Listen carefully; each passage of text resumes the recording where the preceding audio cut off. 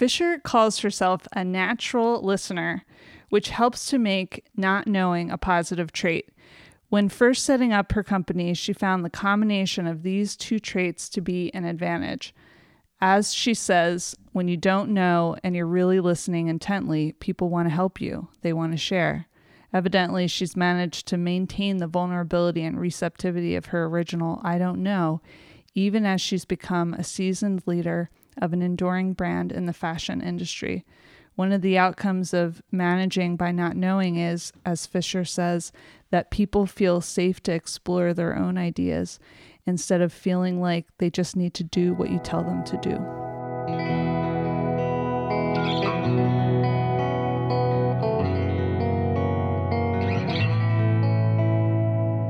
Welcome to The Behaviorist with Work Wisdom, where we help you adopt high-performance mindsets, behaviors, communication, and culture. I'm your host, Sarah Colantonio. Our intention for the Behaviorist podcast is to share accessible, concrete practices that you can weave into your whole life to begin a shift toward joy and meaningful achievement. Today, we're turning our focus on contemplative leadership, and we're grateful to have Kimberly Pfeiffer from the Work Wisdom team joining us. Hi, Kimberly. Hi, Sarah. Thanks for having me. You bet. And also we have Kedron Crosby, also from the Work Hello, Wisdom team. Thank you for coming. So the introduction was from the book, The Fearless Organization by Amy Edmondson, and I just interviewed her earlier today.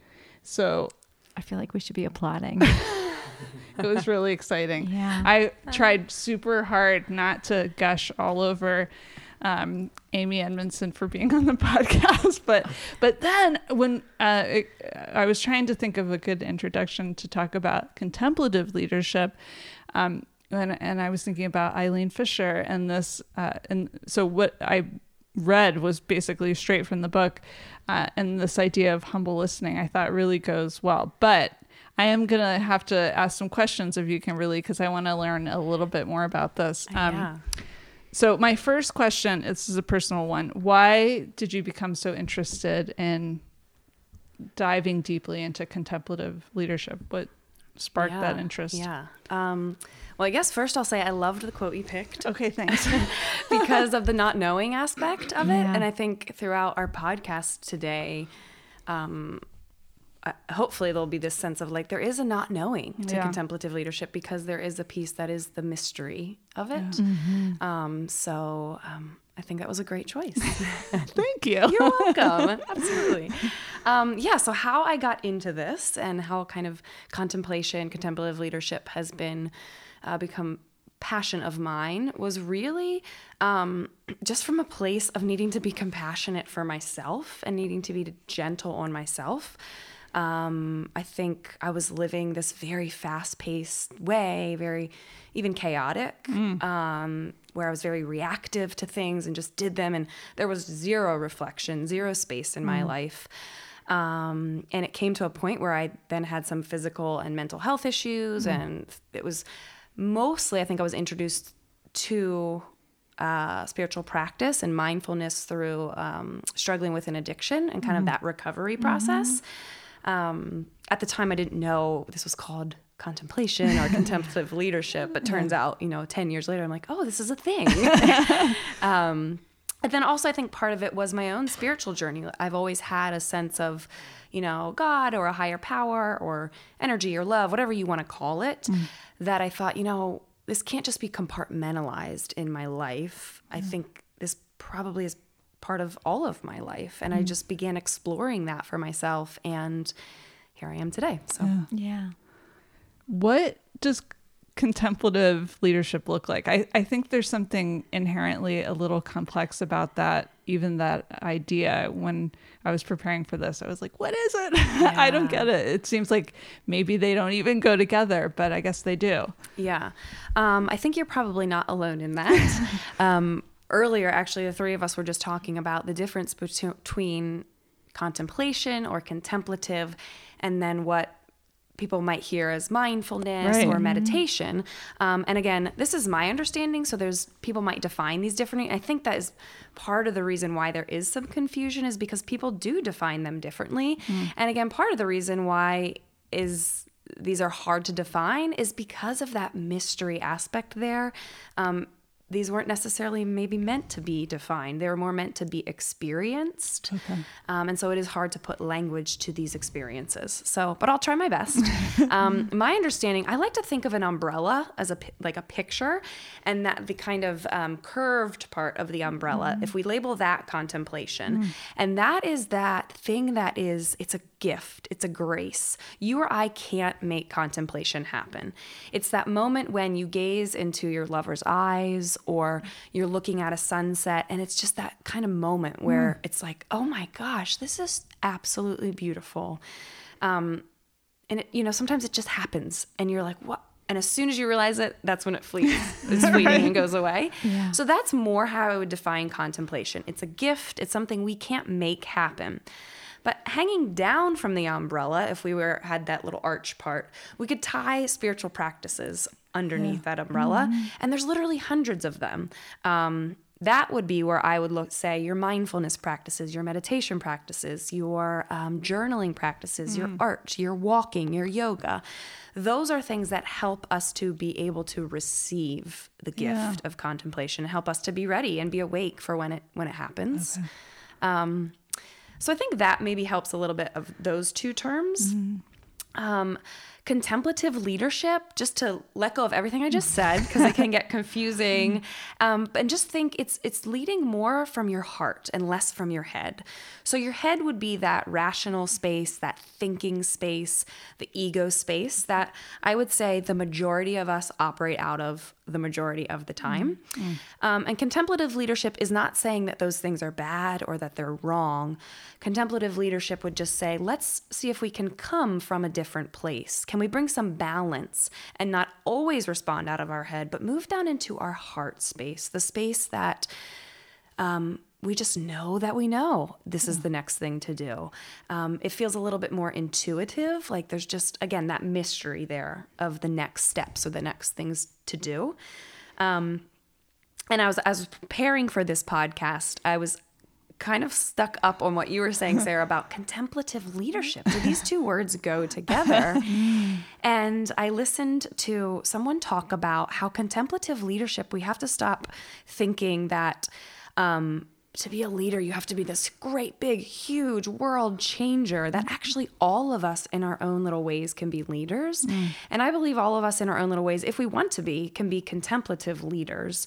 I think it's the little flower, Saint Teresa of Lisieux. She says to do small things with great love. And I feel like that just encapsulates contemplative leadership. Yeah. Well, I think they really do go together. It's hard for me to imagine leadership without contemplation, because I think that leadership and even work can be a practice that helps us evolve and have those graces and have those moments of, I think that I've probably had more moments of just being struck by awe and beauty in my work. Yeah. That's amazing. Yeah. So I think that there's, I love your description of the practices. I think that can foster the kind of leadership where we might have more of those moments of awe and beauty. Yeah, now you've just, both of you, now I'm like, oh, duh. All right.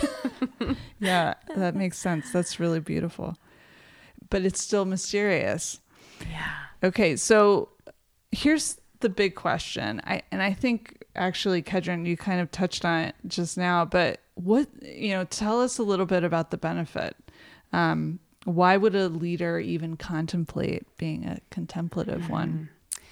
I loved that question because I thought, oh my gosh, I know why. It takes the pressure off. Looking back on my life, I thought the switch from maybe leading again more from my head to more from my heart really took the pressure off. I'm someone who can put a ton of pressure on myself.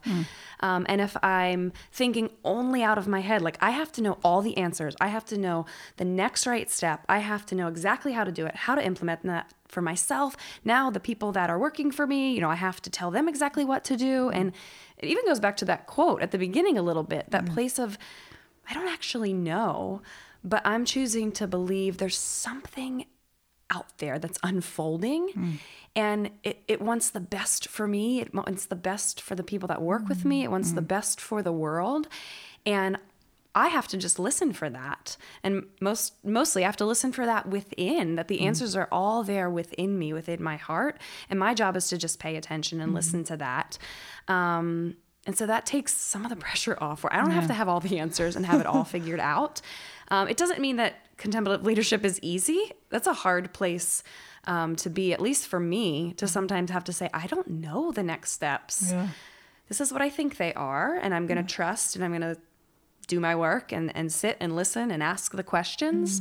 But it's sometimes has to be a courageous place to be. Yeah. Yeah. I think all those practices also really help because as a leader, they give us opportunities to stop, to reflect, to put aside our ego for, even if it's only 20 minutes a day, to become more patient, to see more clearly if there's an arc, if there's a door that's opening that we should be walking through. So I think it'll be interesting to think a little bit about how contemplative leadership is different than mindful leadership and mindful work. I think I'm pretty sure I heard Richard Rohr say this on his new podcast, that the idea of contemplation is really looking at something for long enough that you see why you love it. And I think that's really interesting and very different from mindfulness. But Sarah, you probably have a question about that. Or do you have a question about that? No. Oh, okay. I was going to ask you to talk about that. Because I think that I think that they blend in a way, definitely. But from what you're talking about, I'm wondering, do you have to be a spiritual person? Do you have to be like a person of faith to even think about this is something important? Or, can it be in any organization or any company? Like the example I was giving was Eileen Fisher. She's in fashion, so that's not like a church or anything. Yeah. I would say, absolutely not. You need to be part of any religion or but there is an element of that mystery that I do think you have to, and maybe you don't, but from my experience, I feel like I have to trust almost that there's a higher power unfolding for the world's good that I want to enter into and I want to be paying attention to. But by no means does that mean you have to be a religious person or I don't know. That's my experience. What would you say, Kedrin? Well, I don't know. I have a friend who's a Taoist, and she would probably say nature is where she would find the universe, and I think that she probably is a contemplative leader if you think about it. So I think the answer is, I don't think you need any institution or religion in order to be a contemplative leader. Now, I think contemplative leaders may benefit from the practices of some traditional religions, borrowing from some of those practices so that they can get in touch with awe and grace a little bit more readily. But I don't know if this is considered blasphemy, but there's no, I don't know, is blasphemy a word that we say these days? Am I going to be strung up somewhere? But, I think it's fine to use practices from all the places. Yeah. Well, that was my next question. What are there concrete practices to be a more contemplative leader? Yeah, absolutely. There's hundreds of them. As I was thinking about how I would answer this question, I really think it kind of comes down to there's some stilling practices and then some listening practices. And again, there are probably hundreds of each type, but the stilling would be like where you can just let go of everything. So I don't know if that's meditation for you or walking or journaling or doing art, but that place where you can just let go of perhaps any chaos or difficulties. But then sort of along with that is the listening practices, that place where you're not just listening to others, but first and foremost, you're listening to that place deep inside of you, that voice inside of you. And that can come through the examine, which is, some questions at the end of the day to reflect back on your day, or perhaps an examine of your year to look back over your year.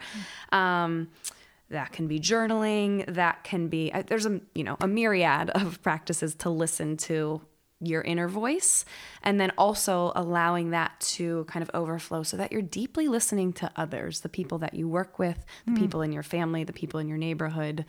Okay. Can I ask a little bit more about the examine? I think the examine is amazing, and I am not a religious person, but I find it to be so incredible. Do you have some of the questions offhand? I might have them in my phone. Yeah, you're welcome to look them up. I really distilled the examine down. Okay. I learned the examine through Ignatian spirituality, which essentially it's just this practice where you pick a time of your day, whether it's morning, lunchtime, or evening, where you just sort of settle, ask for the grace to help illuminate your looking back of the last 24 hours. And then you can ask yourself this series of questions. How I narrow it down at the end of the day is, as I look back on my day, what moments were life-giving today and what moments were life-draining? And it's amazing, those two simple questions, when you sit with them or journal about them, really are revealing to then say, if I do this over the course of a week or a month and I look at my answers, I'm like, oh my gosh, these things are really life draining for me and I never even knew it. Maybe I shouldn't spend so much time here. Yeah. And these things are really life giving. And I didn't realize how that spending more time there could really transform me or transform my family or transform my organization. So those are two really basic questions. There's a ton more you can sit with. Right. Yeah. But I love the examine. Just as an individual leader, but I also love the idea of using it for an entire organization, that you would sit down collectively with your team and say, what has been life-giving for us this week or this year? What has been life-draining? And then it's that very gentle sort of righting of the ship, where you're just slightly changing your trajectory. I think it's just one of the most powerful practices, but it's truly contemplative leadership. Yeah. Because you're reflecting, you're taking the time. Yep. Well, we just gave such a big shout out to the examine, but my next question was, what is the practice that you use most or you would recommend? Yeah, I think my practices sort of ebb and flow with the seasons and where I'm at in my life. Okay. But the two I primarily always seem to return to are, I guess this one kind of combines two, is using the feelings wheel and journaling. Okay. So basically looking at the feelings wheel, notice how I'm feeling, and then journaling about that. Like, where is this coming from, or what might this be about? Or I just need to get this rage out right now that I am feeling, whatever the feeling is. And I think is important to me because it helps me be a contemplative leader, because then I'm not functioning out of those emotions. Like if I actually recognize that I'm scared and can sit with that and can maybe journal about it, when I'm in a leadership moment and I feel scared, I don't then need to just react and make a quick decision out of fear, because I've felt what it feels like to sit with that, to identify, maybe even to process it as I journal it. So that's one I seem to always return to. The other one I always return to is meditation, just sitting, whether it's 5 minutes a day or 20 minutes, 1 or 2 times a day. That again is just that place where I can just rest and I can be in, if you will, in love, and just sit and rest, and not even have to listen for anything, not have to do anything, but just get a chance to just be. And it allows me then to practice too, letting whatever feelings come up in those 5 or 10 minutes. Maybe even the feelings like, I hate this, I don't want to be here right now for these 10 minutes. How do I learn to sit in that place that's often really difficult and uncomfortable for me to sit in? Yeah, I have to say, over the last 4 years since we started Work Wisdom, those practices combined with journaling is how we've led the organization. So I actually use the rosary, and so I do that every morning religiously. How about that? But I'm bummed. And then journaling right after that, and so usually I feel really fertile and really open to ideas and noticing. And that if you look back over my journals over the last 4 years, that's how we've noticed what service lines to add, what people to add to our team, when to be courageous, when to, stand up to power and maybe get in trouble. But all of that sort of comes from that contemplative leadership practice. Wow. So I think when people listen, they're going to wonder what the feelings wheel is, though. Oh my gosh. So the School of Life has a life-size, a human-size feelings wheel. Yeah, they call it the emotional barometer. Okay. But it's in London. Field trip, ladies? Yes. Okay, here we go. I want a picture of Kimberly beside the life-size feelings wheels. And you can spin it. You can spin it. Yes. So it's a real wheel. Okay. I wanted to make sure. What do you say to the naysayers who poo-poo mindfulness and contemplation? What's your retort? Yeah. I wouldn't probably say too much, and that's not out of a mean that's not out of a mean place or a negative place. Right. I would just come from the school of like, if you're not feeling drawn to this, then don't explore it. Yeah. I think you're just going to be more frustrated. So yeah, I would actually say only enter into this and begin exploring if you feel some sort of draw. Yeah. And that might be, oh my gosh, wow, this sounds amazing. Or it might be as little as, well, I wish I could live that way, but that's totally impossible. That might be enough of a spark to allow you to be interested. But yeah, if you're not interested, there's many different paths. Don't enter into it if you don't want to. Yeah. So okay, thank you. I'm so grateful to both of you for being part of this movement of helping world changers in the workplace enhance their individual and collective team performance. Thank you, listeners, for downloading The Behaviorist. We hope you will subscribe.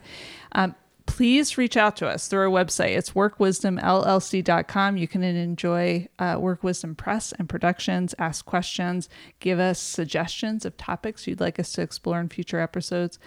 As is our custom, we're going to leave you with another 1-minute wisdom by Anthony DeMello. How shall I help the world? By understanding it, said the master. And how shall I understand it? By turning away from it. How then shall I serve humanity? By understanding yourself.